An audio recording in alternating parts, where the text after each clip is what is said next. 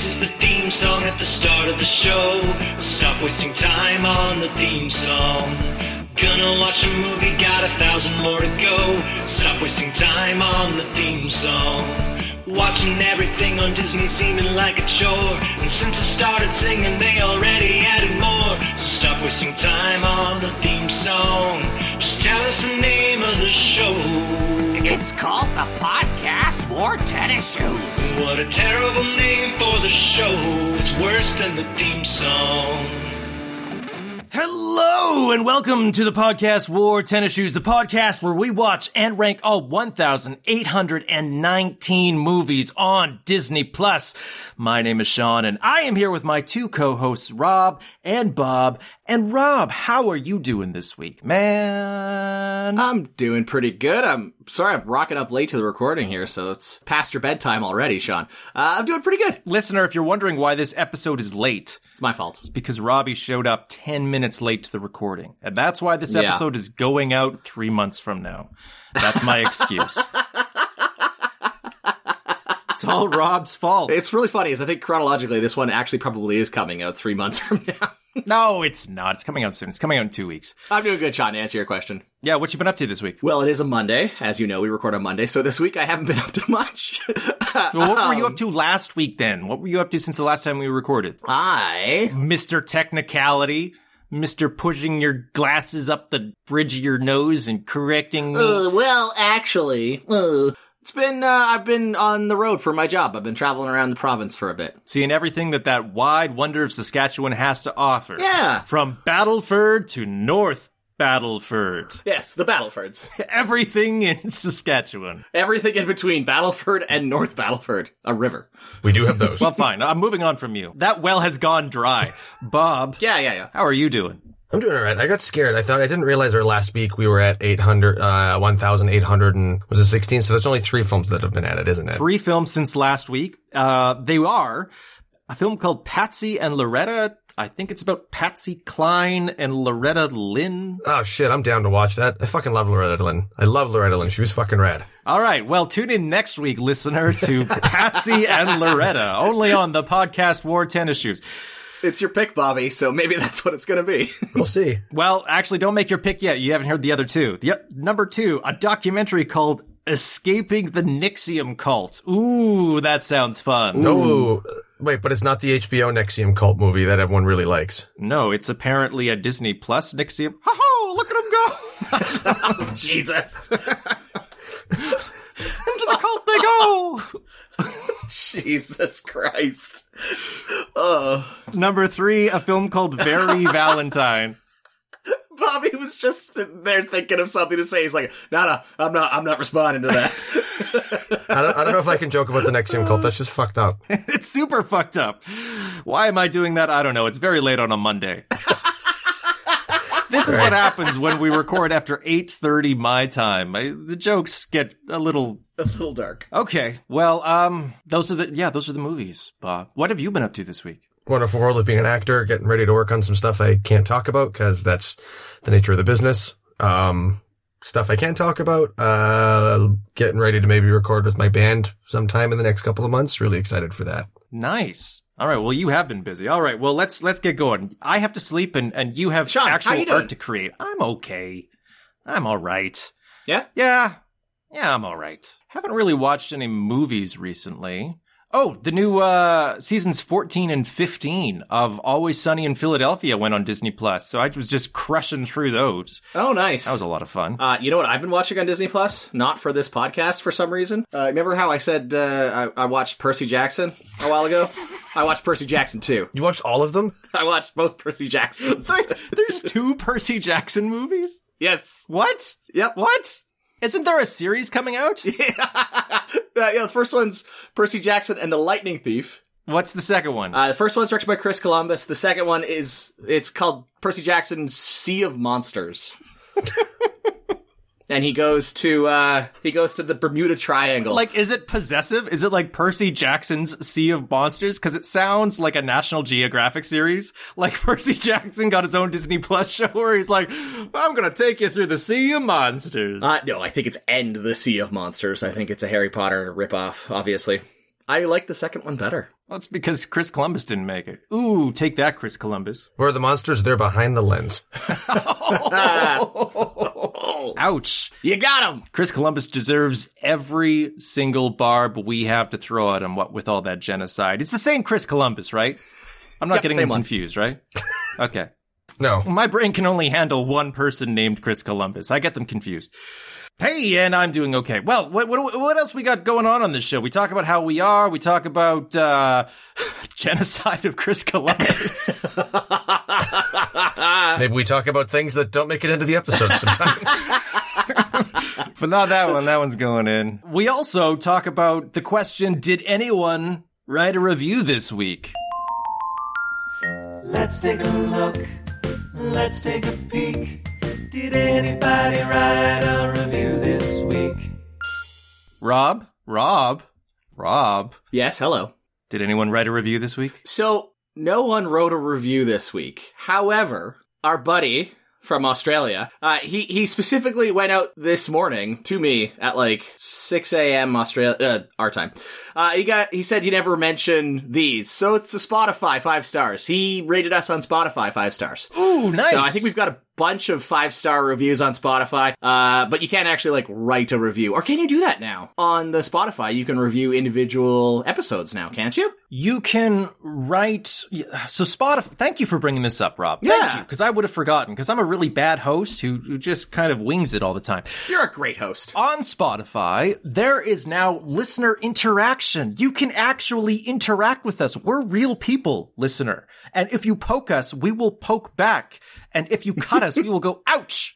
And if you give us a 5-star review, we will say thank you. But what you can also do is in this interaction page, when you click on the episode, there is now a question that's something along the lines of, should we ever let Rob pick another movie? No, that's not Sean. And then there's a yes and no option. So listener, if you go in and select yes or no, you can hold power over whether Rob ever picks another movie. And then there's also a little spot where you can write something. And if you want that to be a review about how much you love the show and how much you don't want Rob to ever pick another movie, feel free to write that in there. How much you want Rob to be in charge of all of the movie choices going forward. We want you to have the power in this show, listener.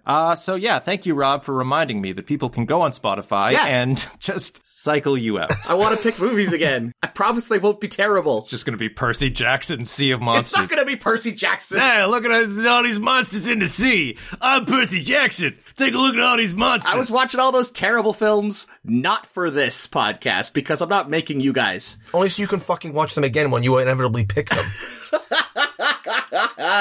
No, I'm not going to. Rob, we'll talk about this later. We'll talk about your punishment later. But just to finish this train of thought, though, so our friend in Australia, thank you, Australian friend, gave us 5 stars on Spotify. Did this Australian friend write something to you? He just said, you guys never mention these. You guys are just ignoring actual reviews. It's all a scam. And I was like, well, I told you to write a review. You just gave us 5 stars, which is great. Thank you so much. Well, you heard it here first, listener. Quote, it's all a scam, end quote. 5 stars. The podcast more tennis. I love it. Perfect. Moving on to our episode today. Because we banned Rob, it is not a Rob pick. But you know what? It is also not a Bob pick, and it's not a Sean pick. What does that mean? What is left? Well, listener, it is a listener request. You can't see it, but I'm doing Kermit arms. I'm so excited. That is exciting. I can't see it either because I actually opened something up on my screen. So nobody's looking at you do the Kermit arms. You're doing them all by yourself. Nobody's watching. But I can imagine it, and it's funny. So we just had a listener request last week. We did High School Musical. I don't think that we gave enough moment of pause there when you said last week was High School Musical. I think we need to address that it came out. Good job, buddy. I know it's been your white whale. Thank you very much. It came out, but this episode, if you're open for as many songs, you're not going to get them. You're going to get one, though, because I'm going to reuse that listener request song. And it goes right here.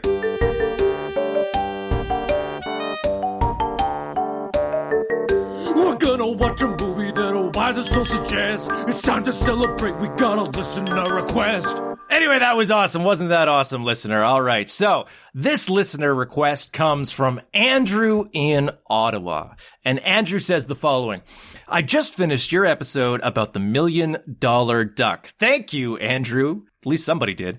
And wanted to write in to say great work on the background research. I was expecting to hear you joke about a bad movie, so getting to learn something about monetary policy and animal rights on movie sets was surprising and awesome. The show is great and deserves more listeners. I also wanted to suggest a movie for a future episode, Muppet Treasure Island. I know you've done Muppets already, but this is one of my family's favorite movies. I've probably seen it 30 to 40 times. It's got all of the typical Muppet shenanigans with Tim Curry as Long John Silver. It is the perfect film to show before a midnight screening of the Rocky Horror Picture Show. Keep up the good work and have an awesome weekend. And that email was titled, Come for the Disney Movies, Stay for the Monetary Policy Talk, which is an email after my own heart, I have to confess. I think this is your favorite listener, Sean. Oh yeah, Andrew in Ottawa is my favorite fan, so take that, our friend in Australia. He's not a fan, he's a friend. He's still my second favorite. Okay, he has to write something. He can't just text Rob, look at my Spotify stars. Yeah. Text something, friend in Australia. Come on, Andrew could do it. Why can't you? Okay, so Muppet Treasure Island. This came out in 1996. It was their follow-up to Muppet Christmas Carol, which we talked about and which Rob and I love and Bob hated. Let's see if we can get the same kind of dichotomy going on this movie. We'll see. I honestly have no idea. I don't know how anyone else thinks about this movie. Yeah. This was, again, just like Muppet Christmas Carol, directed by Brian Henson. It was written by Jerry Jewell, who was the lead writer of the Muppet television series and was one of, if not the sole writer of all of the Muppet movies leading up through the 80s into the 90s. There were, however, two other writers on this film. First was James Hart, who is also credited as the writer on Bram Stoker's Dracula and Mary Shelley's Frankenstein. Wow. Okay. I don't know why he's on this film, but okay. That's hit a couple different genres there, I guess. As well as Kirk Thatcher. Kirk Thatcher started as a puppeteer and production designer on Return of the Jedi. He worked with Industrial Light and Magic. He became an associate producer on Star Trek IV, where he was immortalized as a performer playing Punk on the Bus. What? He then reprised his role of Punk on the Bus in the films Spider-Man Homecoming and the television series Star Trek Picard Season 2. What? What are you saying what about? Sorry, I'm getting confused. This guy was, he played Punk on the Bus in Star Trek. For The Voyage Home, the film where they travel back to the 1980s to rescue whales. Yep. It is Saves the Whales. Yeah. Save the whales. Kirk and Spock are on a bus. Yep. There's a punk on the bus with loud music and a mohawk. Yeah. That's Kirk Thatcher. And then you said he was in a Marvel film? He reprised the role as Punk on the Bus in Spider-Man Homecoming, where he plays Punk on the Bus. Supposed to be the same character. Oh, that's awesome. And then he reprised the role again in Picard Season 2, where they travel back in time and they meet the same character again on a bus, I believe. I don't know. I didn't watch Picard. That's amazing. Anyway, Kirk Thatcher then became involved with the Jim Henson Company and went on to direct a whole bunch of Muppet films, the made-for-TV bad ones. No offense to Kirk Thatcher, but he directed Muppet Christmas, Letters to Santa. I've seen that. Muppet Wizard of Oz. Haven't. And most recently, A Muppet Haunted Mansion, the Disney Plus exclusive. I tried. I've seen at least two of those, and they're bad. So Yeah, just stick to Punk on a Bus. stay on the bus. Yeah. When I said that I've seen two of those, or Letters to Santa and the Haunted Mansion, I saw about 10 minutes and then turned them off, legitimately. We'll always have Punk on a bus, though. I should ask beforehand, before we get into the actual nitty-gritty of the film, have any of you seen Muppet Treasure Island before? I hadn't seen it. This is a first watch for me. Good to know. Okay, well, I will say that I have seen it, and in fact, when I was a kid, I had the clamshells, so Oh, wow. I must have seen it 3 or 4 times. But unlike Muppet Christmas Carol, I have not seen this since I was 10 years old. Yeah. Probably. I watched it a bunch of times as a kid soon after it came out, and then kind of forgot about it. So this was a refresher for me. I had not seen it in many, many years. For sure. How about yourself, Bob? I saw this in theaters once for sure, and I'm pretty sure I saw it at Rainbow Cinemas. For those who don't remember and never saw it, or perhaps our American viewers, Rainbow Cinemas was a second-run theater that was like $2 for a movie. So after its main run, I saw it at a much smaller, shittier screen. You say our American listeners wouldn't know Rainbow Theaters. I'm pretty sure most people don't know Rainbow Theaters, Bob. Like, that's a very local reference. It's not only in Saskatoon, but it's not exactly Canada-wide. Like, that is a small chain. Although, however, Andrew, our listener, perhaps you can back me up. I definitely saw Grindhouse at the Rainbow Cinema and I believe Saint Laurent Shopping Mall in Ottawa, so perhaps he's familiar. Oh, wow. Okay. Yeah, I get it, but some people might know what I'm talking about. It's a minor Canadian franchise. Yeah, we're not talking about Cineplex here. People in Saskatoon, you may remember them from every parade where they were the truck that was two front ends welded together. Oh, yeah. I remember them as the place that I went to get my one-sheet movie posters every year. Yeah. When they would auction them off for $1. Also, the spot of the first date I ever went on with my then girlfriend, now wife of 20 and a half years. Oh, hey, that's romantic. Was it to Muppet Treasure Island? Yeah, in 96. No, the story is much cuter than that. Her and I went and saw Christopher Nolan's Insomnia, and she fell asleep on me in the theater. Aww. That's so funny. I fell asleep when I saw Christopher Nolan's Insomnia in the theater. Yeah. Not on me, though. I'm pretty sure it's intentional. I'm pretty sure he's a magician who created a film that actually puts people to sleep. Insomnia, you're just like, I can't keep my eyes open for another second. I need to go to bed this instant. I don't know how anybody stays awake watching that movie. It's magic. It's like some sort of ASMR cinematic experience. Yeah. It's crazy. Yeah, when at the end, spoiler alert for Insomnia, but when Al Pacino's like dying, he goes, I just want to go to sleep. But I was like, I feel you, buddy. Well, spoiler alert, I've never seen the end. I keep falling asleep, so... Rainbow Cinema is also the home of what I believe was the second date with my now wife, where somebody, possibly you, Rob, had tickets for 8 people to go and see Triple X, and because I brought her along, she was the 9th. And she was the only person that had to pay. Oh, I'm sorry. You had 8 tickets to Triple X? They were $2, Sean. They were $2. I had a 20 on me, apparently, and I wanted $4 for popcorn because I'm an asshole. And for some reason, she's still with me. Yeah, I'm sorry. I'll get you a toonie. I apologize. I owe you $2. She's a keeper. She'll stay with you through that. Yeah. That's when you knew it was forever. Yeah. The second date when you went and saw Triple X and she didn't leave you immediately. The fact that you got a third date, you were like, someday I'm going to marry this woman. All right, let me talk about the cast of this movie. Yeah. Dave Goelz plays Gonzo the Great and Bunsen Honeydew. Steve Whitmire plays Kermit and Rizzo. Kermit is playing Captain Smollett. So we have Steve Whitmire performing, Kermit playing Captain Smollett, the captain of the Espanola from Treasure Island. Frank Oz appears performing the voice of Miss Piggy, who is portraying Benjamina Gunn, Fozzie, who is portraying Squire Trelawney, and Sam Eagle, who is portraying Sam Arrow. Now, I say the voice because Frank Oz was not on set because he was shooting Bowfinger while they were shooting Muppet Treasure Island. Oh, wow. And actually, all of Frank Oz's characters were performed by Kevin Clash. Oh, really? I saw Kevin Clash's name in the credits. Okay, that makes sense. Yeah, he's the not parrot. Yes, Kevin Clash does the voice of a few other characters himself, Bad Polly being the most dominant, the largest character that he performs. We gotta talk about him later. Kevin Clash? I hope it's not about the thing. No, Bad Polly. Oh, Bad Polly. Yeah. We gotta talk about Bad Polly. Not about the thing. We can talk about Bad Polly. I don't want to talk about Kevin Clash. No, we will not be talking about the thing. But he also performed and did the voices of all of Frank Oz's characters, and then Frank Oz redubbed them in post after the film was essentially made. Yeah. One of the last times Frank Oz did that, I think Frank Oz also did the voice for Muppets from Space, but then he was like, fuck this, I don't want to do any of this anymore. And he's just not involved in the Muppets at all. Makes sense. The other names, so Jerry Nelson appears as Statler and various pirates, and the other one is John Henson, Brian Henson's brother, another one of Jim Henson's sons, performed Sweetums. Oh, the big guy? The big guy. Yeah. Richard Hunt had previously performed Sweetums, but Richard Hunt died in 1992. Probably one of the reasons that Sweetums doesn't appear in Muppet Christmas Carol. But John Henson had trained with Richard Hunt to perform the character, and he was a puppeteer himself, so he performed Sweetums in this movie and then moving forward. All right, few other things. Movie starts. And before we get into the usual question of how does this movie start, I'm going to answer it myself. Sean, how does this movie start? This movie starts with some fucking badass Hans Zimmer score. Fuck Mr. yes. Pirates of the Caribbean himself. Fucking Hans Zimmer. And it fucking is dope. All Holy right? shit. He lays down that track.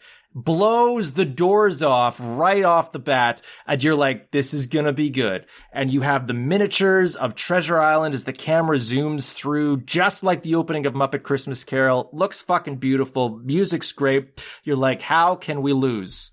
And then the Hans Zimmer music stops. And then the Barry Mann Symphony Viol music starts, because Barry Mann and his wife Cynthia Viol did the songs for this movie, which are not as good as Hans Zimmer's score. Just to talk about Barry Mann and Cynthia Viol for a second. Barry Mann, not Barry Manilow, but Barry Mann himself has a fucking huge career. Looking into it, I just learned a lot of this stuff. Him and his wife wrote You've Lost That Loving Feeling along with Phil Spector, which was one of the most successful singles of all time. Barry Mann is a co-writer on the song Somewhere Out There from An American Tail. Wow. Two other things. One, he wrote the music for Once Upon a Time in New York City from Disney's Oliver and Company, which had lyrics by Howard Ashman. Okay. Which is the whole reason why Howard Ashman and Alan Menken came over to Disney to start doing the Disney musicals. Howard Ashman got brought in to write lyrics for Barry Mann's song. They needed a lyricist. Someone had seen Little Shop of Horrors, and they were like, those were some pretty good lyrics. Let's get Howard Ashman in here. And so he wrote those lyrics, and then he was like, I got this other guy I work with. He would be really good for this Little Mermaid movie that you're working on. That's nuts. So Barry Mann was the guy that Howard Ashman didn't want to work with. I don't know. Maybe they got along great. I'm just assuming. Oliver and Company, that's also Billy Joel, right? Billy Joel performs the Why Should I Worry song, and he plays the character of the Artful Dodger. The Once Upon a Time in New York City is the intro song that's actually sung by Huey Lewis. Not the news, just Huey Lewis? It's not Huey. It's Huey Lewis and Barry and Howard Ashman. Not as good. They didn't hit it nearly as big as the news did. Yeah, that trio. They only had the one song. One more credit for Barry Mann, and this is the craziest. He had a hit himself because he wrote and performed the song Who Put the Bomp in the Bomp-a-Bomp-a-Bomp from the 60s. Oh my god. Wow. Jiminy Christmas. He did a lot of great stuff. None of them are in this movie. No.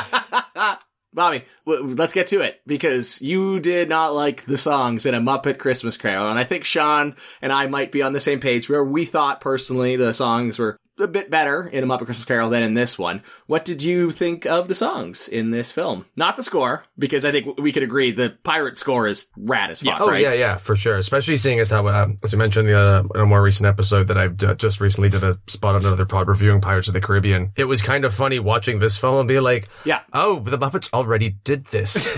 Yes, like there were so many callbacks, eh? Like you could hear the influence of this movie in the pirate score. Okay, Rob, to answer your question, I will skip ahead to read one of my notes that I had timed it, and by 8 minutes there was already 2 songs. I paused it to see how long it had taken, and then my note after that is, and boy does this second song suck. You know what? I agree with you in this one. I could take or leave any of the songs. There's at least one that I kind of like, but it's later. I mean, the first one I actually liked. I don't like the first one. I don't like the first 2. They both are terrible to me. I hate this first song. Yeah? Yeah, this Shiver Me Timbers thing. Oh, God. I love the work of Paul Williams in Muppet Christmas Carol. I think his songs are amazing. Bobby disagrees. Because they're all about not doing heroin, right? All of the songs needed to be secretly about not doing heroin. That's what they were missing. It'd be fitting about, being a pirate. Not doing heroin. Well, it would be opium. Isn't it great to not do opium anymore? Yeah. Arr. That's the song. Isn't it great to not do opium anymore, R by Barry Mann and Cynthia Viol. Missed opportunity, what can I say? I don't know. I kind of just tuned out the songs, honestly. We didn't talk about the human cast of this movie, or did you want to introduce them as they come in? No, we can talk about the human cast. Billy Connolly is cranked up to 15 in this movie, and I kind of love every second he's on screen. He's so good. No, he crushes it. I fucking loved it. He was too short in this film. He needed to be in this film more. And of course, actually top billed above all of the Muppets is none other than Tim Curry himself. He is top billed in the film. Well deserved. Tim Curry is fucking amazing in this. I think both Billy Connolly and Tim Curry fucking crush it. Tim Curry is prominently throughout the film. And we talked about Tim Curry in the Three Musketeers episode where we talked about how he's great, and I think you guys mentioned how he elevates the movie. He wasn't in enough of the movie for me to feel like he could actually drag it out of the depths that movie sank to. Oh no. he's in enough of this movie that I feel like he does kind of elevate it, because he's amazing in this film. We'll get to some of the other notes, but like this film really highlights that there was absolutely nothing this man could not do. 5 stars. See? That's how easy it is, Australian friend. You can even just say, he's great, 5 stars. Going back to Billy Connolly, he was in and out so quick that I don't know if his performance would have gotten grading had he been in it longer. It might have just been like the perfect amount where he like exited and left us wanting more. Because I was like, where's Billy Connolly? Please don't be dead, Billy Bones. Billy Bones, you're the best. That would be quite the departure from the book. He's like, actually, I'm okay. I'm going to join you on this adventure. I was surprised to see Jennifer Saunders in the film as well. I was like, Jennifer Saunders is in this film. Okay. Mm-hmm. She's in it for like 5 minutes. That's Absolutely Fabulous? Absolutely Fabulous, yeah. She's married to Adrian Edmondson as well. Who's that? Like, he was in the English TV show. He was a comic partner of Rick Mail. They were in the show The Young Ones. They're also in the show Bottom. You might know Adrian Edmondson as the Imperial Guard who answers Poe Dameron's call in The Last Jedi. Okay, that's awesome that you know that. That's amazing, Bobby. I'm a big fan of The Young Ones and Bottom. I guess I have to say that show with a stupid accent every time. I'm a fan of his work in the 80s. It's very funny. I loved him as Vivian in The Young Ones. And she's also in The Young Ones as well. So listener, if you're wondering about my level of culture, Bobby starts talking about British television and my face just goes, no? And then he has to go, here's how I can relate it to Star Wars. And I go, ah! But that's why we're such good friends, because he understands me. He understands my face. You had texted me earlier that you weren't particularly fond of this film, so I kind of went in with that expectation. And I'm not gonna lie, like, the first shot of this film, I was like, what is Sean talking about? Because this is amazing. I am 100% in. And I think I stayed that way more than what seems like you two. Maybe that happens to everybody, because I watched this with my girlfriend, and we turned it on, and the movie starts with that big Hans Zimmer score and the big sweeping miniature shot, and literally my girlfriend went, awesome. Yeah. And then, in my opinion, it drops off a cliff as soon as that song starts, because I do not like this song. And I do not like a bunch of things about it. The first thing is I don't like how as soon as they switch into actually the song component, the musical component, the actors moving through this stuff, when they get out of the miniatures, suddenly it's like, oh my God, they have the Mexico filter on there. Everything's orange. Ugh. Yeah. And then not only are they singing this stupid song, they're dragging it. It's a song about the pirates and the treasure and how everything's so awful. And then they're dragging the treasure through this island. And then all of the animals start singing. And you're like, these are all like the background Muppet characters. Yes. Like none of these are good puppets, because these are the puppets that are supposed to stay in the background. But they were like, well, we can't have any of the good puppets here because the good puppets aren't supposed to be on this island. What do we got? Oh, we got this crocodile that was in the back of the frame once. It's like, oh, let's put him in front. Yeah. Like, it's terrible. I was like, is that crocodile made of felt? Like, is that just a soaking all wet made puppet of right felt. now? They're all I know, made of felt, I know. Rob. I understand what the Muppets are. I don't know. They went digging through the back of the warehouse for this scene, is all I'm saying. Yeah. Then as the song goes on, they animate and they anthropomorphize these native totems that are on the island. And two things. So first of all, as will be revealed later, once the plot actually gets to the island, the natives of this island are all pig. They're pigs. Yeah. So the totems have pig faces, which makes sense. But I feel like all of the anthropological research that went into this movie was Polynesian. Yes. Doesn't this seems like it. A Pacific island and not a Caribbean island? I bet you Brian Hansen just went Hawaii one time and was like, yeah, it's all water. It's all the same. Yeah. It kind of felt like they were like, this is Hawaii, right? That's where the Caribbean is, right? Sorry, did you get into this too with this film too? This is actually a Disney production as well, isn't it? This isn't just a Jim Henson Studios. They made Muppet Christmas Carol together, and the reason why they were working together was there had been some discussions at the time for Disney to buy the Jim Henson company, to buy the Muppets. And so there was this working relationship. Muppet Christmas Carol was a moderate success, had a budget of $12 million, made $27 million, got moderately good reviews, and they said, let's do that again. Because then there's a bit of a gap before they get purchased, isn't there? Yeah. After this, they went and partnered with Sony, and they made some made-for-TV features with NBC, and they made Muppets from Space, which was distributed by Sony. NBC. Where was I? What were we talking about? Oh, I was talking about the Polynesian thing. Anyway, I don't understand. It seems very Polynesian to me. But the second issue is that as it's Polynesian, then these totems start singing, hula waka, something not right. Many wicked things gonna happen tonight. Don't make those the lyrics. No. Don't they also do, Hooked on a Feeling? Well, the hula waka is Hooked on a Feeling. That's what it, like, Yeah, the that's hula right. waka, they sing it like Ooga Chaka from Blue Suede's Hooked on a Feeling.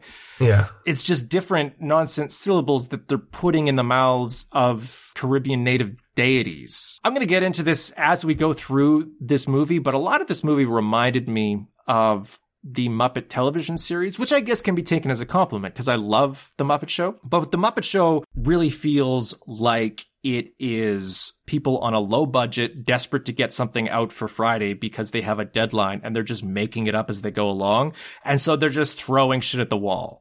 And that's the intention of the Muppet Show. That's the feeling. And that's why it works, because that actually is what was going on with the show. Like, they had no budget. They were filming it in London. They were just desperately making it up as they went along. And because that's also the premise of the show, it was charming. And I kind of got that feeling in this movie too. And it's less charming. Even though they had $31 million.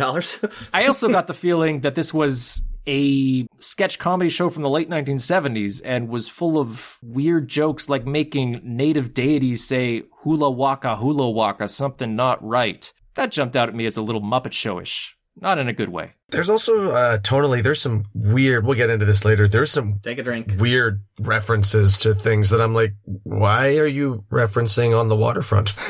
Oh, there's lots of... Again, but that's a Muppet Show kind of a thing. Like, the jokes are just everything at the wall. Every single scene is just full of anachronisms. It's funny, because I keep trying to picture the Shiver Me Timbers song, and I can't, because it was immemorable, and I just keep hearing there, Here Comes Mr. Humbug. That's because it's the same song. It is. It's the same fucking song. It introduces it. The Here Comes Mr. Humbug, which is the Scrooge song, is structured as the first song of the movie, and it introduces your protagonist. And it says, here's what he's like, here's the premise of the movie, here is what you are going to follow for the next 90 minutes. This is the same fucking song with the same beats, but it's about Captain Flint, a character... Which is not in the movie. that you don't fucking ever see again. Right. Yeah. It's bad storytelling. It's a bad musical. And I understand that the books, you have to start with the backstory of Captain Flint. You need to restructure it because you don't open with your Scrooge song and try to superimpose it to be Captain Flint, because that makes no fucking sense. You should have talked to Howard Ashman. You should have had a single conversation with him, Barry Mann. He was working with you. He knew how to structure these fucking things. Even has similar beats to it. Tempo. Yeah. Yeah, it's like similar tempo. Because it's like a marching song. Scrooge is like, dun, dun, dun, dun, dun, yeah. dun, dun, dun, dun. It's like and then this song is the same thing because they're hauling the chests. And so they're going, boom, boom, boom, boom, boom. It's got the same kind of like make way for Prince Ali rhythm because it's like a march, you know? But I was like, I just imagine Brian Henson going like, I mean, that worked. Let's do that again. Like, it was like the exact same. But it's like nobody understood why it worked in the last movie. Sure. Granted, Bobby hated it. Oh, you think I hated that film? At the end of this song, the Captain Flint just shoots his crew. And I was like, fuck, this is a Disney film? All right, then. All right. So I didn't like that song. Rob didn't like the felt crocodile. We do get into a better scene because we get Billy Connolly recounting the story of Captain Flint to an inn full of Muppets, and they're not the back of the warehouse Muppets. They're actual real Muppets now. Bunch of pigs, probably used from Pigs in Space, you know. This is at least the B tier of Muppets that we've got into here. Mm-hmm. We've graduated out of the D tier that we were in before. Real bad. They were garbage. Okay, so Bob, what happens in this scene? I've been talking a lot, and I'm sorry, I've just been going through the background here. I'm gonna throw to you, Bob. Oh, no, it's okay. And so as the camera kind of like pulls back, you see that, again, Billy Connolly, cranked up to 15, is finishing the tale of Captain Flint and how nobody knows what happened to the map and nobody knows where the treasure is, and everyone pigs around in the bar like, yes, story would have been good. It wasn't the 30th time I'd heard it. And then I'm pretty sure a cup opens his mouth and says, I could use a drink. And it really threw me for a fucking spin. Yeah, anything can be a Muppet in this universe. Including the cup one of the pigs is drinking out of. And then you're also introduced to the lead of the film, whose name I've forgotten, so from here on out, I shall simply be referring to him as Mullet Boy. Mullet Boy! Character's name is Jim Hawkins. The actor's name is Kevin Bishop. Master Jim Hawkins. Come on, you can remember that. Jimmy, Jim. Yes, Bobby! And I was like, didn't The Simpsons already do this with Joey, Joe? I'm pretty sure that was before this movie came out, so. When they did that joke, spoiler alert, I fucking loved it. I paused it and rewatched it because I was like, that is so fucking funny. I'm not Jimmy Jim. He's Jimmy Jim. As Jennifer Saunders comes in, and there's this weird ongoing joke in this film where she can hear everything everybody says, like, several rooms away, and they keep hanging a lantern on it, and I didn't get it or think it was funny. It didn't work. It was, again, an example of throwing stuff at the wall, and I think it's just one of those things where it's like, it's funny if you repeat things a bunch of times, so let's repeat that a bunch of times, where we say, how does she do that? Because she has good hearing. But in no circumstance was it a funny comment. No. So, and in half of them, it also wasn't particularly shocking that she would hear them. It's like in the same room. Like at one point, they're just like yelling in the other room. Yeah. Anyone can do that. That's called hearing. Yeah, I just think they had to give her something because, like, it's Jennifer Saunders, right? It's a pretty quick, nothing character, really. So maybe they were just trying to play her up and find something for her to do. But I think a lot of English comedians liked being on the show, so I think she was probably more than happy to be a part of it. Like, you even read that in this film, spoiler alert, for a few minutes down the road, apparently Billy Connolly was quite proud of the fact that he was the first person to die on screen in a Muppet movie. Tim Curry was always a big fan of the Muppets and was very happy to have done this role, so I see why she was like, yeah, of course we'll be in a fucking Muppet movie. And then they were like, great, what do we do with that? Here's a fat suit, is apparently what they do with that. Yeah. Yeah. This particular rule bugged me, and it bugged me for one reason. I don't know why she's in a fat suit. She doesn't need to be in a fat suit. The character does not require that in any way. The fact that it's in this sequence where the following things happen. A, Billy Connolly says, watch out for people with one leg. B, a blind man comes in and then kills everybody. Oh my God. You have a situation where this entire opening sequence just demonizes people with disabilities or, obesity. I didn't pick up that on at all. This sequence, taken on its own, is just a series of don't trust disabled people and obese people are mean. And it's really off-putting. I don't like it. I think we all made the same note about the fat suit. We were just like, why is she in a fat suit? Her just showing up and being Jennifer Saunders and having exactly the same demeanor would have been great. Been fine. Maybe even slightly funnier. Because you would have been watching being like, why'd they put her in a fat suit? Then what happens, Bob? Rizzo and Gonzo and Mullet Boy sing song number 2. Oh, fuck, I hate this song. It's the fucking worst. It's pretty bad. Fuck this song. Gotta be something better. Yeah, his lip syncing in the film is like also bad. I don't know if in this one, but later on, like some of his like lip syncing to the songs is kind of. I mean, I like that you know the song. In fact, I'm kind of hoping that the theme song to this episode is that Mullet Kid singing. Not a fan. Not a fan. He's like a crazy soprano. Yeah. I bet you puberty hit that kid like a fucking wall of bricks. Because it hadn't happened yet. Fuck, is that kid a soprano? I'm not sure I've heard women with higher voices than Kevin Bishop in this film. Whatever you say about his singing voice and his lip syncing, I didn't mind him in the film. I thought he was fine. I mean, it's not, he's no Tim Curry or Billy Connolly, but he was okay enough for like a main protagonist character. I'm on the same page as you, Sean, on that. I thought he was fine as Mullet Boy. He's fine in the movie. It might even be this song. It's a terrible song. This song made me hate Gonzo, and I love Gonzo. Yeah, It's a bad song. So much so to the point that I'd be like happy to skip it, like right on to the next scene of the film. Yeah, let's go. Yeah, the next scene is Billy Bones just screaming, "Rum! I've got the horrors! Bring me rum!" It's the best! Which I was going to say, as the son of an alcoholic, was a common catchphrase heard at Dad's house on the weekends for me. So this film cut deep to the quick for Bob. Billy Bones, as you said a couple times, Bobby, he's turned up to 11 in this. I believe Bob's exact quote was, he's turned up to 15, Rob. Do 15. not diminish Billy Connolly, all right? I will not diminish Billy Connolly or Billy Bones. He earned those extra 4, okay? He did, and it's okay for him to be cranked that high. And this is when the blind Muppet comes in. Blind Pew? Blind I Pew. love Blind Pew. Yeah. I loved Blind Pew. Yeah. I loved him so fucking much. His entrance was hilarious. And the fact that he's got like 2 eye patches is kind of fun. It's the best. He's got 2 eye patches. The Blind Pew thing is interesting because in all of the other adaptations I've seen, he's not portrayed as French. No? I'm pretty sure it's just because the performer heard Pew and thought Pepe Le Pew, and then performed it all like, I'm blind Pew.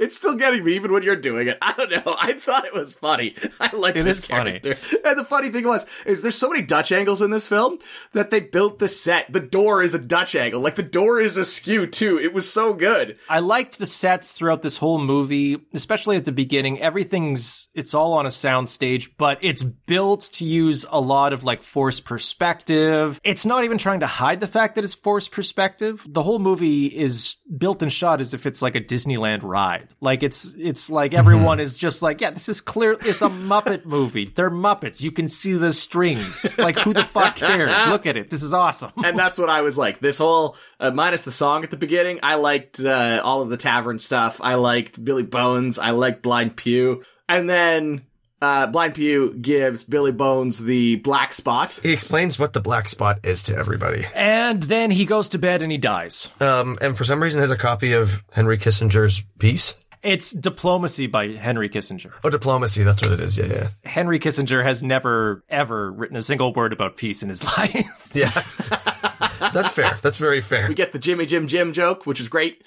And then Blind Pew shows back up with his pirate buddies. But we get the fact that Billy Bones is one of Flint's crew members, and he has the treasure map to the pirate treasure. Yeah. The titular Treasure Island.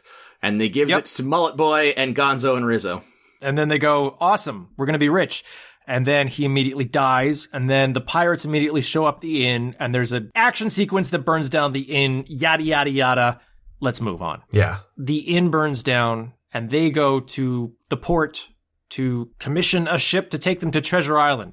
And so they knock on the door of Trelawney Shipmaker. And the guy says, Trelawney's not here. Instead, his half-wit son, Squire Trelawney, is here. And they're like, good, we'll talk to him.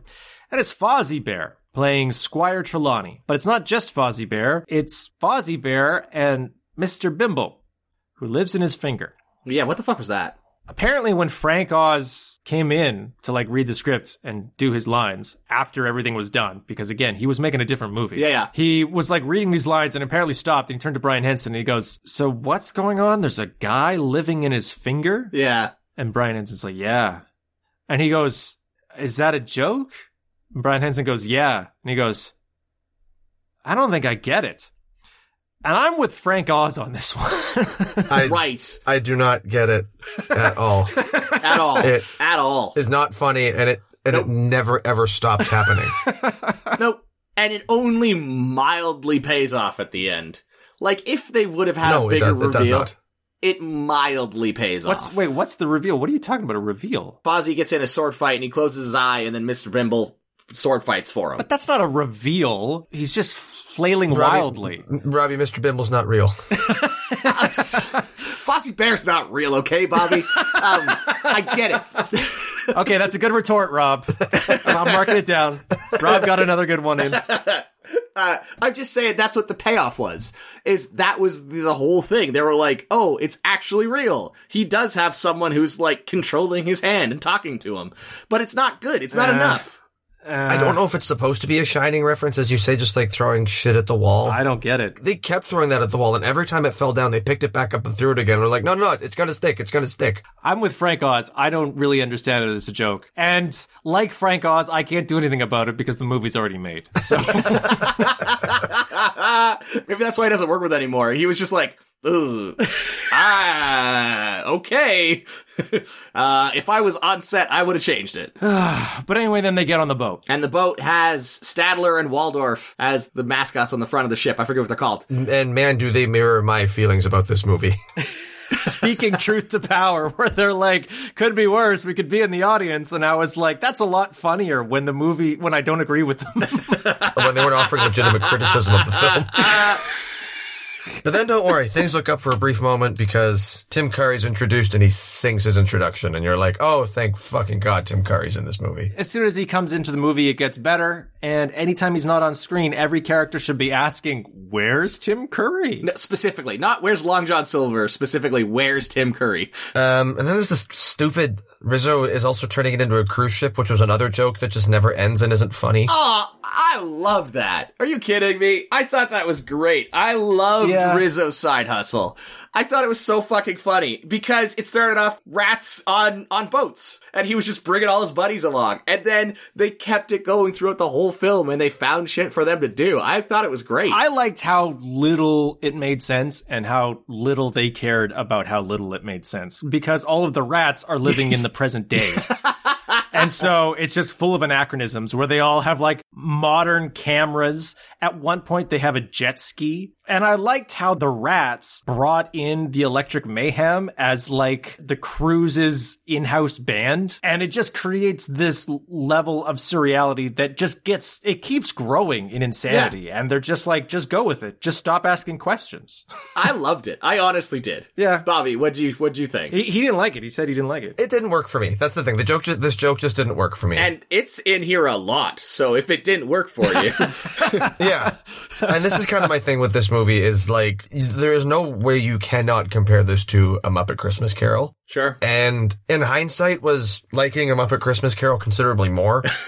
I like the structure of that more where they're retelling a classic tale and you have Rizzo and Gonzo that has the surreality, as you were saying, of they're in the movie, but they're also not in the movie and they're kind of, people treat them as if they're there and not there. And like, that's kind of fun. Whereas in this movie, like, not having them as the narrators and just having them be characters in the movie missed some charm. So the one note I have is that when we talked about Muppet Christmas Carol, I made the comment about how maybe one of the reasons that you didn't like Muppet Christmas Carol, Bob, was because there's no jokes in it. And the joke of Muppet Christmas Carol is that there's basically no jokes. They just do it straight. You said how like, oh, well, I missed the jokes. I liked having jokes. And watching this movie, I was like, be careful what you wish for, Bob. Because this movie is full of jokes. And I was like, can we go back to not having jokes, please? Oh, no, that's the thing. In hindsight, I was like, well, let's watch the one with no jokes. And then you figure out that you're like, oh, they're all secret pirates. Long John Silver's probably no good. We get the introduction of Elmo. Elmo's in this film. Oh, Bad Polly. Yeah.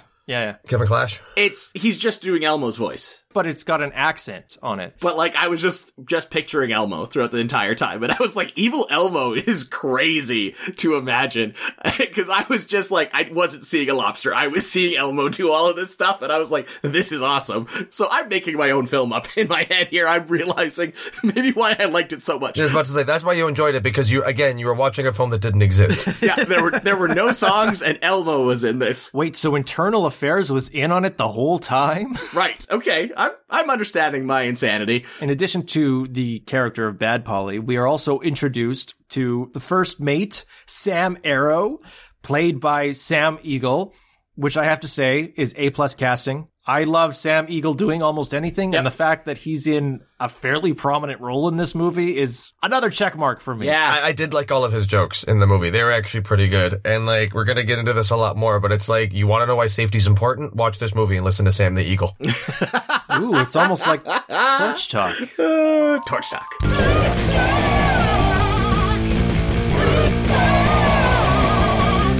Torch Talk! In addition to Sam the Eagle, we also get Kermit the Frog playing Captain Smollett. What are your thoughts on Kermit in this movie, Bob? I hate to say it, he's just kind of there. I feel like Steve Whitmire and Jerry Jewell and Brian Henson, they somehow brought too much Bob Cratchit with them. Smollett, it doesn't make sense for Kermit to be so passive. Not only does that not match the character of Captain Smollett, it doesn't really match the character of Kermit pre-Christmas Carol. In the old Muppet Show, Kermit was the boss. Mm-hmm. Right there, you get the connection to Smollett. I know why they'd say, oh, he should be Smollett. But he was a sarcastic boss who was constantly like on the edge. Like he was constantly fed up with the bullshit around him. Talking about Kermit? Yeah, he was on the verge of murdering somebody in every single episode. Yeah, it's the fucking best. Like, he kept his cool, because he's a professional. Yeah. But you knew that he had to take a time out, walk into the room, breathe deeply, and, like, imagine himself murdering everybody in that theater. And then just put it aside and get back to his job. And you don't get any of that in Captain Smollett. Like, Captain Smollett is just too Bob Cratchit. He's not Kermit. And it doesn't make sense for this character. I will agree with you on that. I was doing Kermit arms at the beginning. Smollett would never do Kermit arms. Yeah.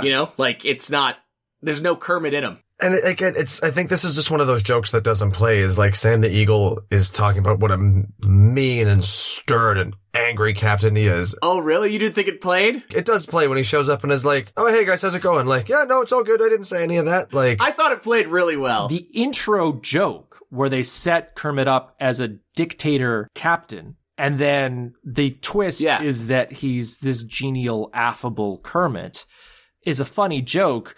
But in order to pay off the joke, they just commit to Kermit being genial and affable. I thought that was a letdown. Although, he does have a Miss Piggy tattoo on his chest. Oh, we'll get to Miss Piggy. I have my own thoughts on that. No, I'm saying the tattoo is awesome. I have a weird thing here. Okay, so I mentioned how I had seen this movie a few times as a kid. Not like all the time, but like 3 or 4 times. Yeah. And although it didn't stick with me, one thing did. One thing about this movie lasted throughout not only my childhood, not only my early adult years, but continuing into today. In my brain, in my weird, confused, Muppet-addled brain, if I have to try to think about which side is port and which side is starboard, my brain always thinks of the scene from Muppet Treasure Island where Kermit gets on the boat. And I can visualize that, okay, port is the left side, because in that scene, that's how the ship is oriented. And that's how I do it. And it's almost like holding up my hand and seeing which one makes an L and that's left. In my brain, I have to visualize Muppet Treasure Island in order to know which side is port and which side is starboard. It's the weirdest fucking thing. I don't remember anything else about this movie, but I remember that. We have another shitty song. When they're up in the crow's nest and Tim Curry starts singing, holy fuck does that man have a beautiful voice. I know. He's not being sinister. He's not singing evilly. He's just singing. And that is when I wrote down, I went, oh, there is nothing this man could not do. He's phenomenal. Tim Curry, I mean, it's kind of hard to laugh in an accent. I know it's impossible because a laugh is a laugh. But his laugh is so distinctive that it was just like, yeah, it was like, all right, he's Long John Silver. He's Long John Silver. He laughs. He's Tim Curry. He's Long John Silver. He's Long John Silver. It was like he was breaking character every time he laughed as Long John Silver to me. So then they go to sea. They do the roll call. What happens in this part of the movie? Do I care about any of this? Somebody want to tell me what happens while they're at sea? The only note I have seen is that they put Gonzo on a torture rack and they continuously pull him. That's the best. And then you were treated to some really weird body horror involving Gonzo loving his really long limbs, tickling everybody who's 15 feet away from him, and it's kind of fucked up. He goes, boodly, boodly, boodly, boodly, boodly. It's the best. I fucking died laughing at that. He was loving it so much, and he's so long, and he's loving every moment. It's so good. Robbie, is this number 1 for you? No, it's not number 1, but it's really high. I'm embarrassed to say how high it is. Long John Silver is the head of the pirates, but they don't know that yet. Mm-hmm. But they do know that his minions have been trying to get the map, so they lock his minions in the brig. But everyone still trusts Long John Silver because he's Tim Curry. He's lovable and everybody loves him. You just called him Tim Curry, and for a second I was like, Jim Carrey and Tim Curry together? No, that would be a fucking weird movie. Apologies for disrespecting Tim Curry like that. There's another fucking song in here that's almost even worse than all the ones that we've heard so far. Cabin Fever? My one note is Cabin Fever. Unnecessary. It is. Someone should have talked to Howard Ashman. Someone should have learned a fucking lesson about how to structure a musical. Because there are many different reasons why you would have a song in a musical. You can have a song that furthers the plot. You can have a song that elaborates on emotions. You can have a song that digs down into someone's inner thoughts as if it's a soliloquy. You can have a song that summarizes things that happened off stage that people need to know about. This does none of that. This song, for some reason, introduces a new plot element that didn't exist prior to the song. The plot element is the wind has stopped and they're stranded. Yeah. They sing about that, and then at the end of the song, the plot element ends and goes away. Yep. Without them having done anything to resolve it. Correct. It does not advance any character arc. It does not advance the plot. They stop the movie dead for no fucking reason to sing a really weird and dumb song that is almost like you started watching a different movie. Yeah, and it starts off with those really bad old vintage effects of them like, ooh, look, we're going to stretch their faces out. They're going crazy. And now they're going to sing a kind of bad and maybe sometimes kind of racist song.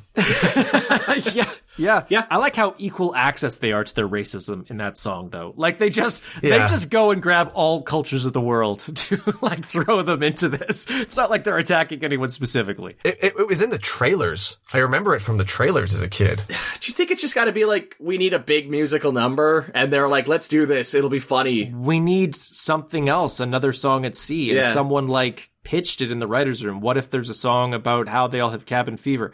Like, it's bad writing. It's really bad writing. Yeah. Because it doesn't have any narrative element. You could literally excise the whole thing from the movie, and not only does the movie still work structurally, you would never know it wasn't there, because it's never referenced. It has no incorporation into the plot. You said they had the bad special effects, Bobby, or the old-timey special effects of, like, zooming into their eyes and, like, the image is all distorted. I kind of liked that, again, for the same reasons of, like, we're saying it's kind of not intentionally bad, but you can kind of feel like it's kind of thrown together. I liked that effect. And then when the other pirate jumps up and goes, I've got cabin fever, I was like, okay, this is funny. This is funny. And then they went into the song and I was like, this isn't funny. Like, it was just this moment where I was like, okay, this could be good. And then it immediately wasn't good. So then the movie happened again and you're, oh right, I forgot it's not good. Yeah. Oh yeah, I was thinking of that movie I'm making up in my mind again. Not the one that I'm watching. Yep. Not gonna lie, I really enjoyed that movie I watched in my mind. And then Tim Curry is like, don't worry, nobody mutiny until I say so. I've got a plan. And he knows that Sam the Eagle takes safety very seriously aboard this ship. Yeah, because it's Sam the Eagle. It's playing Sam Arrow. Everything he did is great. And he's funny, and he says he thinks the lifeboat is leaky, and so he has to get in it. And he says, well, you actually have to get on the water and row. And Sam the Eagle's like, you're right, that's the only way to test. He says, is there anything you have you don't think you might need, you might want to lose? And he's like, of course, my keys. You're right. You need to hang on to my keys. I'm just going to row this boat around and prove that it's safe. And I was like, man, like, he is not wrong. I admire Sam the Eagle's commitment to safety, which is a joke that does pay off in the end of the movie. Long John Silver gets the keys, lets his pirate crew out of jail, and then conspires with them to talk about when they're going to launch their coup and take over the ship so that they can take the treasure from Treasure Planet, Island, whatever the fuck movie we're watching. Jim Mullet Boy overhears all of this and he's like, no, not Long John Silver. So he tells Kermit, he's like, Kermit, Long John Silver's evil. And Kermit says, I have a plan. Let's send them all to get their treasure. To be fair, it's not a bad plan. It's a good plan. He's like, he sends all of them to Treasure Island to get the treasure. And they're like, oh, awesome. That's what we wanted to do anyway. And Kermit's plan is like, well, as soon as they leave, we're just going to skedaddle. Sail away. And we're just going to abandon them here. We'll come back in a year, he says. That's the part I don't get. They're in the Caribbean. There's other islands where you can, like, commandeer another crew to come back to Treasure Island with you. You're not going to sail back to London at this point. Like, what are you talking about, Kermit? No, he's just going to go party it up in Port Royal for a year and then come back to the island. Kermit's a freak, don't you know? They're like 8 days from Port Royal, maybe. Like, you don't, it's not going to take a year. Like, I don't know. Like, it's an extended holiday. It is on Squire Trelawney's dime. He doesn't want to go back home. He's getting paid. All right, he's going to go party for a year on Squire Trelawney's dime because, you know, Mr. Bimbo is running the checks. Yeah. Why wasn't that joke in the movie? That would have fucking paid off. That's a good joke, isn't it? That's a great joke. Just off the top of the dome. You deserve it. That is well earned, sir. Anyway, Long John Silver has figured this out, though, and he kidnaps Mullet Boy and takes him to Treasure Island. And so that means that, oh, well, they can't just go party at Port Royal. They have to get in their own boat and go to the island to try to rescue little Mullet Boy. We went pretty fast through the whole ship stuff, but I don't think we missed anything, right? No, it's immemorable. Thus leads us to maybe my favorite sequence in the whole movie. It's more Tim Curry. The pirates have stolen Mullet Boy and taken him to the island. And at the introduction, we get Dr. Teeth and the Electric Mayhem playing a island concert for the pirates. And then they hang a lantern on it because one of the band members goes, I don't get it.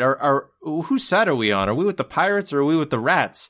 And the other guy goes, don't question a gig, man. I was like, that's funny. It was great. And especially because he says, they don't get involved in politics, and Animal just goes, politics!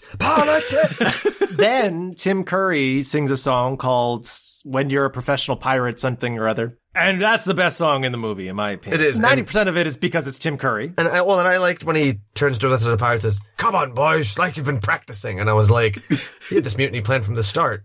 Yeah. He has been making them practice. He's been working up to this. Yeah, show him you've been practicing. It's so good. Where he's like, come on, boys, this is my only number. Minus Hans Zimmer score, it's like the best music in the whole movie. It's a 3-star song at best, but Tim Curry fucking sells it. He brings it up to 4.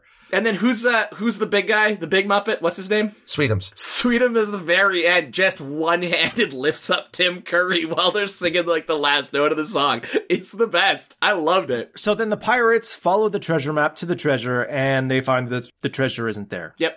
Oh my god, all of the treasure is empty. Oh no. And then all the other pirates are angry. And then Long John Silver pulls out his guns and he says, run, Mullet Boy. And Mullet Boy is like, what do you mean? You're gonna protect me? And he says, I did like you. Don't think I wasn't lying about that.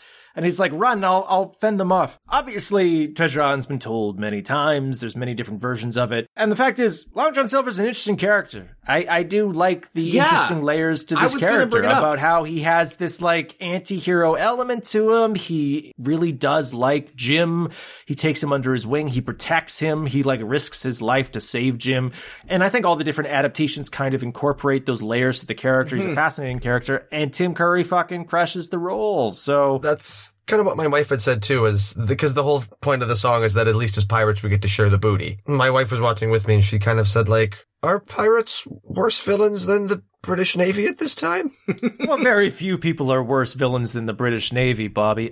You should know. But one thing I will say, and it's actually, I think, lyrics in the song, he points out how this is their treasure. To begin with? Like, they buried it. Yeah. Like, why the fuck does Jim get it? It's more Tim Curry's than Mullet Boy's. They make a good point.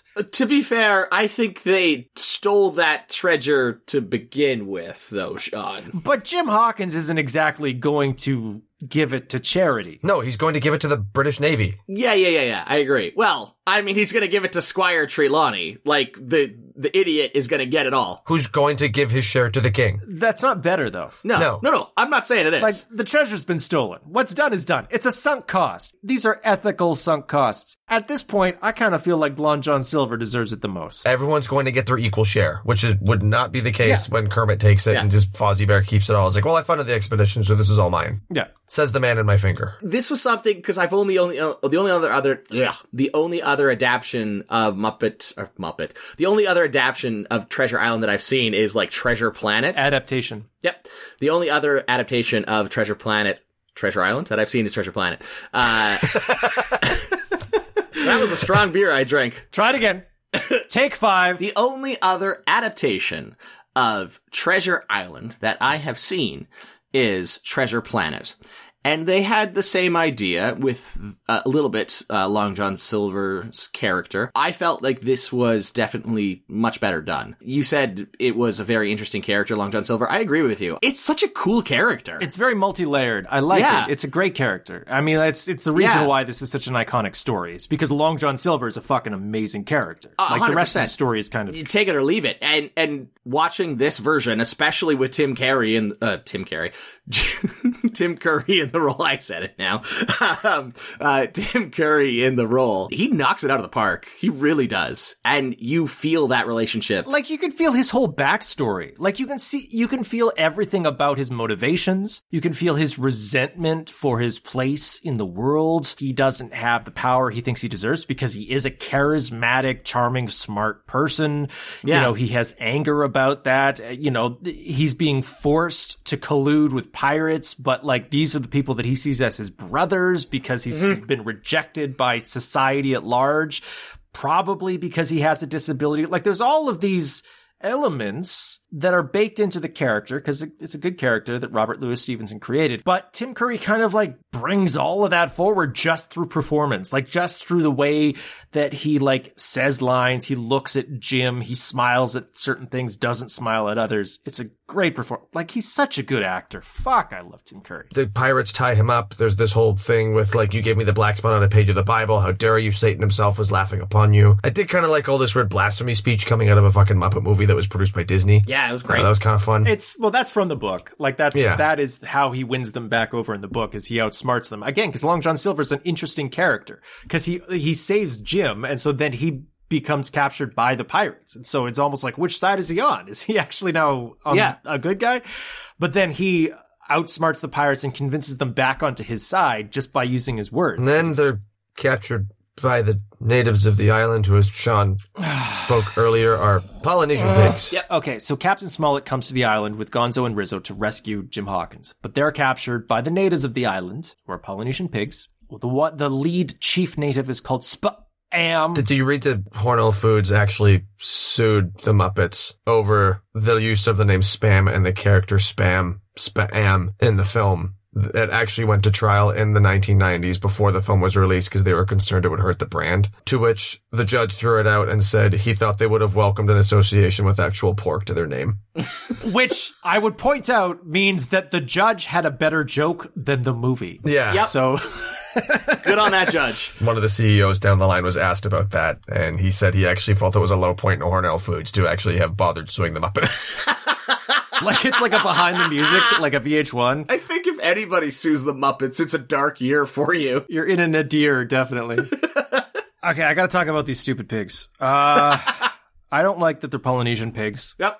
I don't like how then they tie up Captain Smollett and Gonzo and Rizzo, and then they're like, let's take them to Boom Shakalaka. Yep. And then they all start chanting, boom shakalaka laka, boom shakalaka laka. Again, it's the Muppets. They're throwing shit at the wall. It's almost like Robin Williams being racist in Mrs. Doubtfire. Like, it's racist, but it's because they're all on too much cocaine and they're just saying the first things that come into their head. Like, boom shakalaka is from African-American soul music. Sly and the Family Stone song, I Want to Take You Higher, which was covered by Tina Turner. It was made famous by Tina Turner. That was referenced by Bill Murray in Stripes. That's where Boom Shakalaka comes from. It's a reference to African-American soul music. Having them chant this on this native Polynesian island is just so weirdly racist. Yep. Yeah, it's fucked up.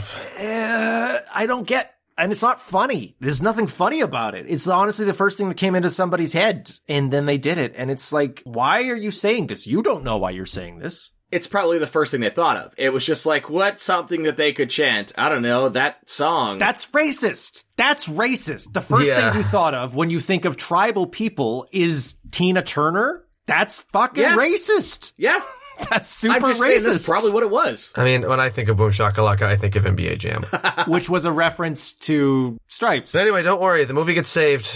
The only scene in this movie that got the slightest bit of a chuckle out of me was the fact that the Swedish chef is just wearing a pig nose, but they haven't made him a pig. He's wearing one of the tie-around pig noses on his face. Because he's part of the pig tribe, but he has the least effort pig costume that you could possibly imagine. It is funny. And they hang a lantern on it, and they say, how else are we going to get him in this film? It's a very Muppet joke. That's a very classic Muppet joke, and I liked it a lot. So, Boom Shakalaka, as they say, bring him to Boom Shakalaka, is Miss Piggy, who is playing Benjamina Gunn. And I have so much to say about this. I'm just gonna rant for so long. I'm sorry, guys, that I talk too much. But first of all, Sean, if you didn't talk so much, we would not have a show. Stop doing the white person comes to the island and immediately becomes God. Like, stop it. It's not okay to keep doing that trope. Okay? Benjamina Gunn is an adaptation of the character of Ben Gunn, which is in the novel, which was a member of the crew. He was marooned on the island and he's gone insane on the island. And then the joke of the book is that this insane member of the crew was the one who had the treasure the whole time. And in fact, in the book, it's like a punchline because they spend the whole book wondering where the treasure is. And Ben Gunn is just like in there being like, "Bah, crows, bah." When they made this movie, they pick the one story that has no female roles. And so then they have to change a male character into a female character to have something for Miss Piggy to do. I'm just imagining this movie now where the roles of Miss Piggy and Kermit are reversed. And that movie would be fucking sweet. With Miss Piggy as the captain. It's way better. It's way that better. plays so good. When she comes out of the carriage, then everyone's actually fucking scared. Because it is Miss Piggy. And she would be intimidating. No wonder you like this movie so much, Rob.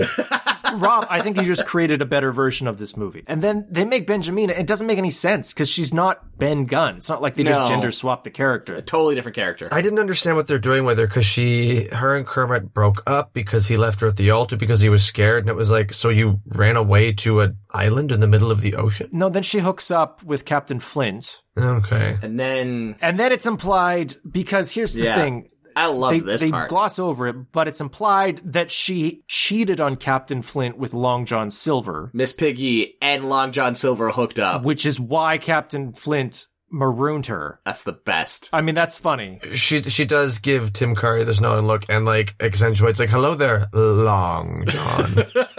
Right around this time, though, because Long John Silver has convinced his crew to come back to him, his pirate crew, he shows up and he goes, ha ha ha ha ha, and then he ties up Miss Piggy and Kermit over a cliff, and he says, tell me where the treasure is or I will kill Captain Smollett, Kermit. And then Piggy says, oh, it's at my house and here's the directions. And then he's like, great, now I'm just going to leave you here to die as if I was Ratigan from The Great Mouse Detective. And then he leaves to go get the treasure, and they sing terrible, terrible song. Yeah, it's bad. Like they thought it was going to be like a Whole New World single because it's like it plays over the end credits. It's so terrible. Love Lettuce here. Here's the thing. I hate the song. I hate Kermit and Miss Piggy singing it. I know what you're going to say. I fucking love the montage where it cuts back to Tim Curry, like, just dancing in golden doubloons over the song in slow motion as he, like, showers himself in it. And it's like this sexy song about love lettuce here. And he's just, like, making out with gold. Oh, God, that was the best. That was funny. So I have very mixed feelings about this song. Like, that part of it made me laugh. Bobby, what'd you think? I forgot the song title. I forgot everything about it.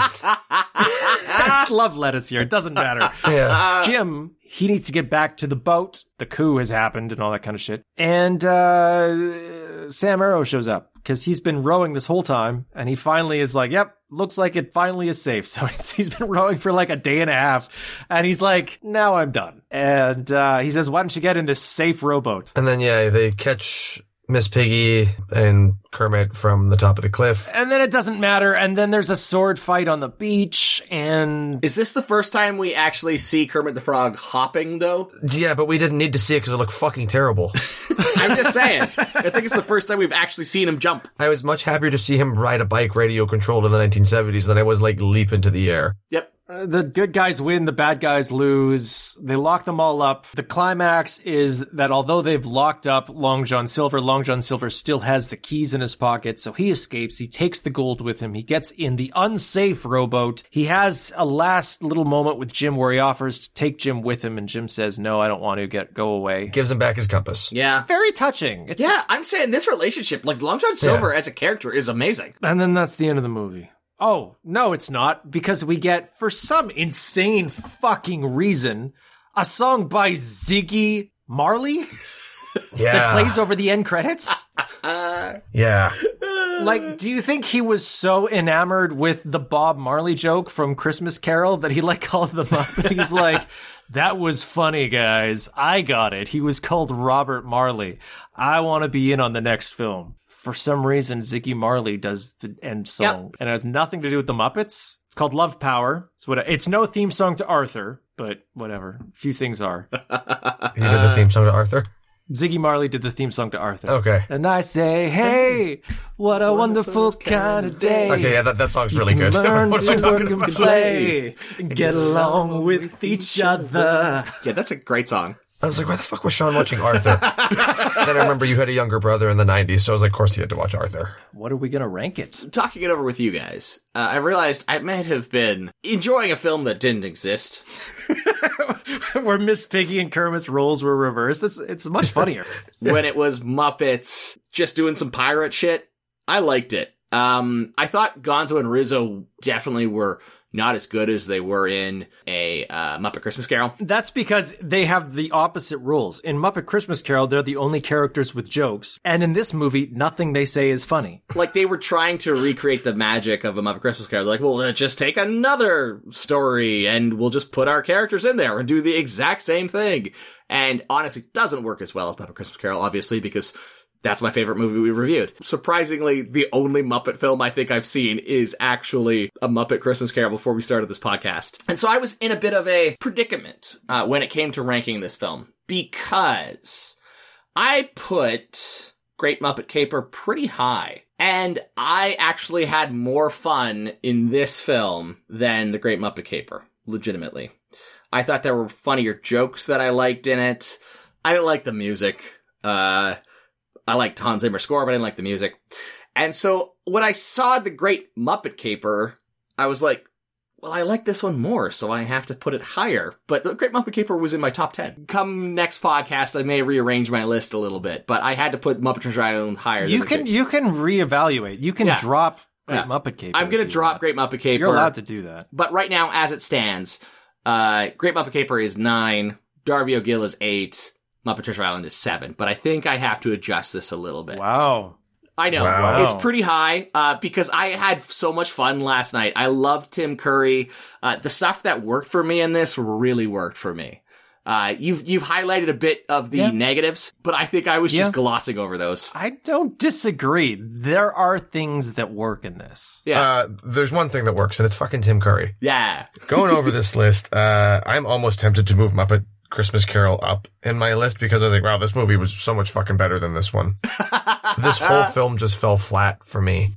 I'm going to put this at number 25, which will be below Escape to Witch Mountain and just one above Blackbeard's Ghost, the other shitty pirate movie we've watched. That movie sucks. This movie also kind of sucks. But it has Tim Curry in it, so it goes one above. Yeah. Really, I'm sorry, Andrew, that I'm ruining your family's favorite movie that you've watched 30 times over and for some reason pair with a Rocky Horror Picture Show. Well, it's Tim Curry's in it. I know because Tim Curry's in it, but I would be like, if my parents were like, let's watch 2 Tim Curry movies. It's like family night. Yeah. Or let's gather the kids around the TV and watch Muppet Treasure Island and then Rocky Horror Picture Show. Yeah. It's like, To be fair, that would be a pretty sweet night. Like even when I was 10, I would have been like, awesome. you have a rockin' family, Andrew. I will not take that away from you. John, what do you think? So I have seen 4 different adaptations of Treasure Island. Which ones are they? I saw the 1950 version of Treasure Island, which is the Walt Disney production. Stars Robert Newton as Long John Silver, who is the archetype of the pirate voice. In fact, the R that we all do is the standard pirate voice, comes from 1950s Treasure Island, and it was Robert Newton doing an exaggerated Bristol accent coming from where he grew up.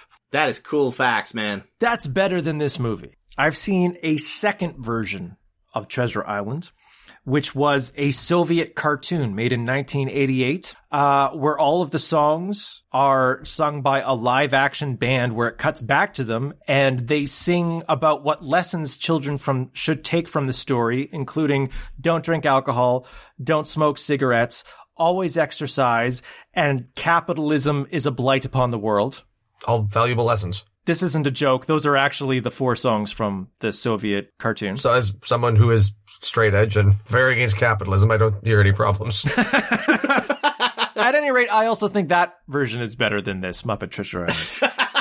I have also seen Treasure Planet, which is the Disney animated sci-fi version of Treasure Island. Musker and Clemens, right? I think this is better than Treasure Planet. So this is the 3rd best Treasure Island movie I have seen. For the ranking, though, which is actually what we're talking about, we're not doing a podcast where I rank Treasure Island adaptations. I mean, we could start another one if you wanted. We could.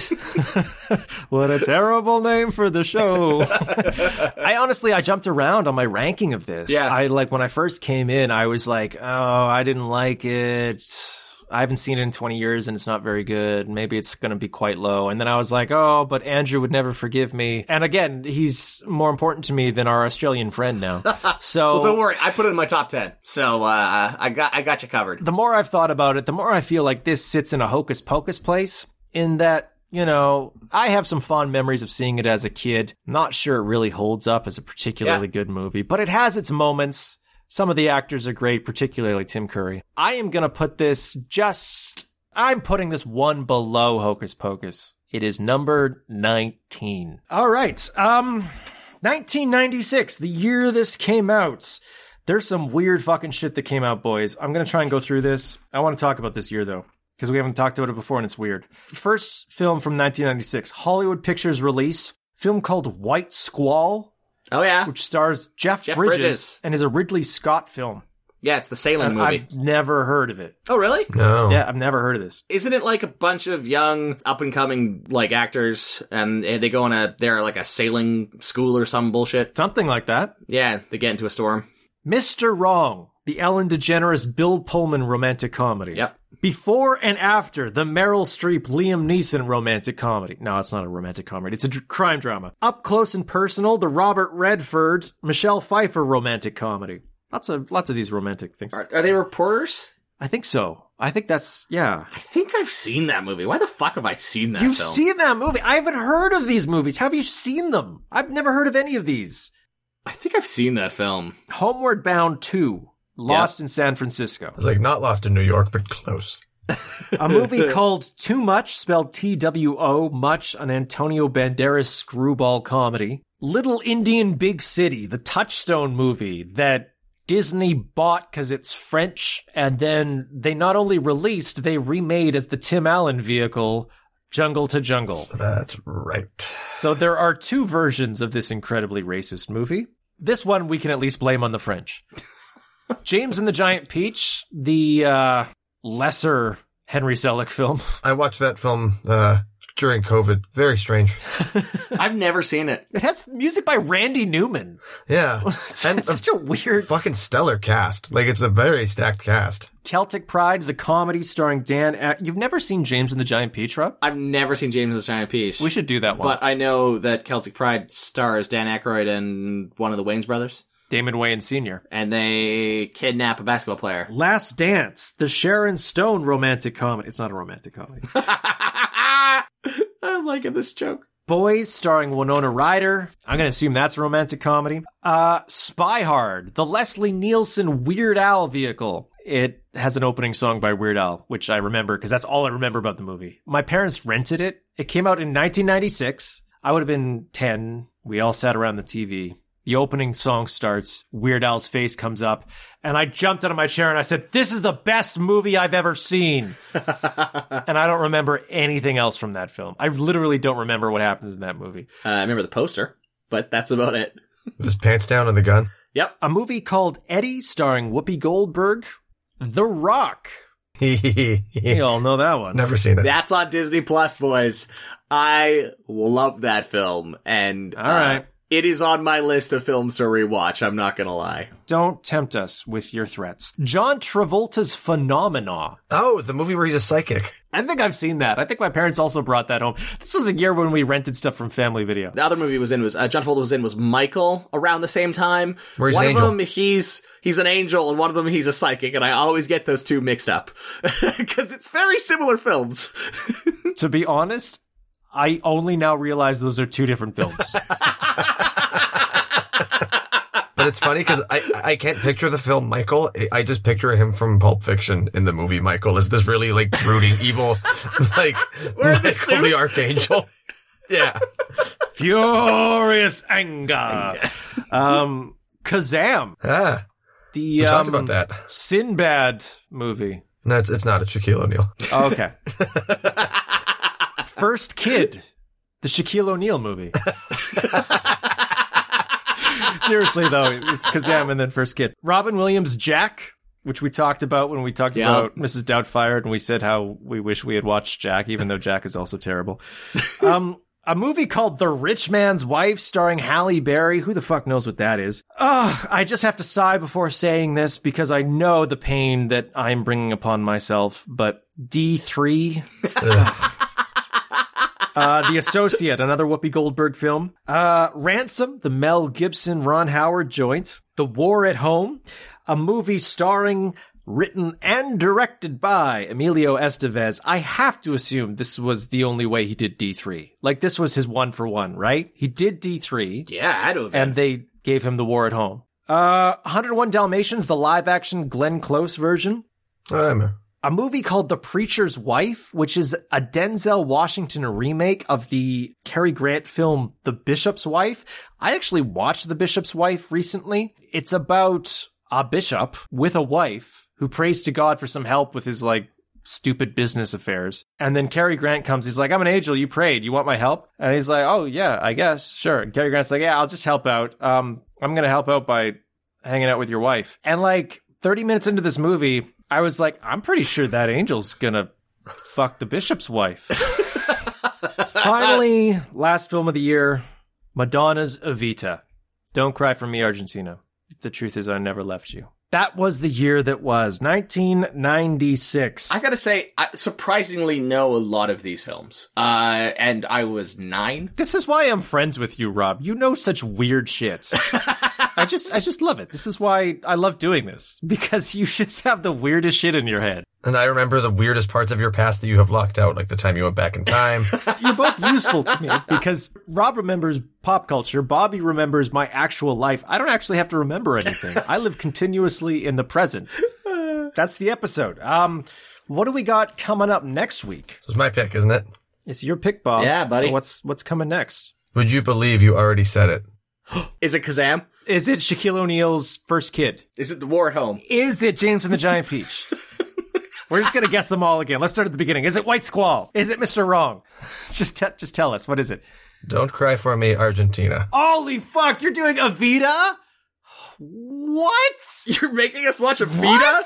So hear me out on this one. Okay.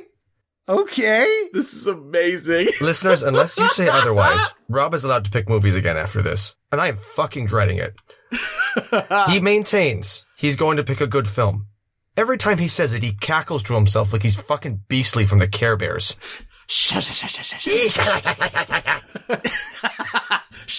In the group chat, he maintains, don't worry guys, I'm going to actually pick a good film, I swear. Followed immediately by the sentence, did you know Transporter 2 is on Disney+. Look, it could be The Rock, it could be Con Air, it could be a plethora of Nicolas Cage films. It could be D3, the next 5 picks in a row. I don't know. I am trying to hurt myself as much as possible before Rob picks another movie. So you're numbing the pain? I'm dulling my sensors so that when Rob comes up with whatever fucking bullshit he's got up his sleeve, I'll just be like, you can't hurt me more than I have already hurt myself. So this is like how our Australian friend used to hit himself with a stick over and over and over again in order to somehow reduce his sensation in his outer limbs so that he would be a better fighter, I guess. I'm not really sure. You explain this to us, Australian friends, in the form of a 5-star review. Please, Australian friend, please write it. That's an interesting approach, Bob. So we're watching Madonna's Evita. And listener, if you want to spare us the torture of more of Rob's picks, you can... Bobby picked Evita! You can email into thepodcastwartennisshoes@gmail.com, or if you use Spotify, you can go onto your Spotify app, where we now have polls on every single episode. That poll says, should Rob be allowed to pick any future movies? Feel free to vote. Yes. And your voice will carry the day. Maybe we can save ourselves from another Rob pick if you rise to the occasion. I'm yelling so loud at Evita that my wife just texted me from the other room saying I would totally watch Evita. So I got somebody to watch it with me. I think that brings us to the end of the episode. Rob, do you want to... Can you do a great gonzo? It's called The Podcast Wore Tennis Shoes. Yeah. It's called The Podcast Wore Tennis Shoes. That's the show. If you have a suggestion for a movie we should cover next time, send us an email at thepodcastwartennisshoes@gmail.com. We can also be reached on Facebook and Twitter at Podwar.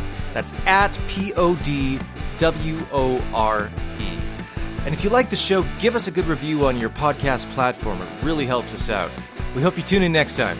Thanks. What a terrible name for the show. It's worse than the theme song.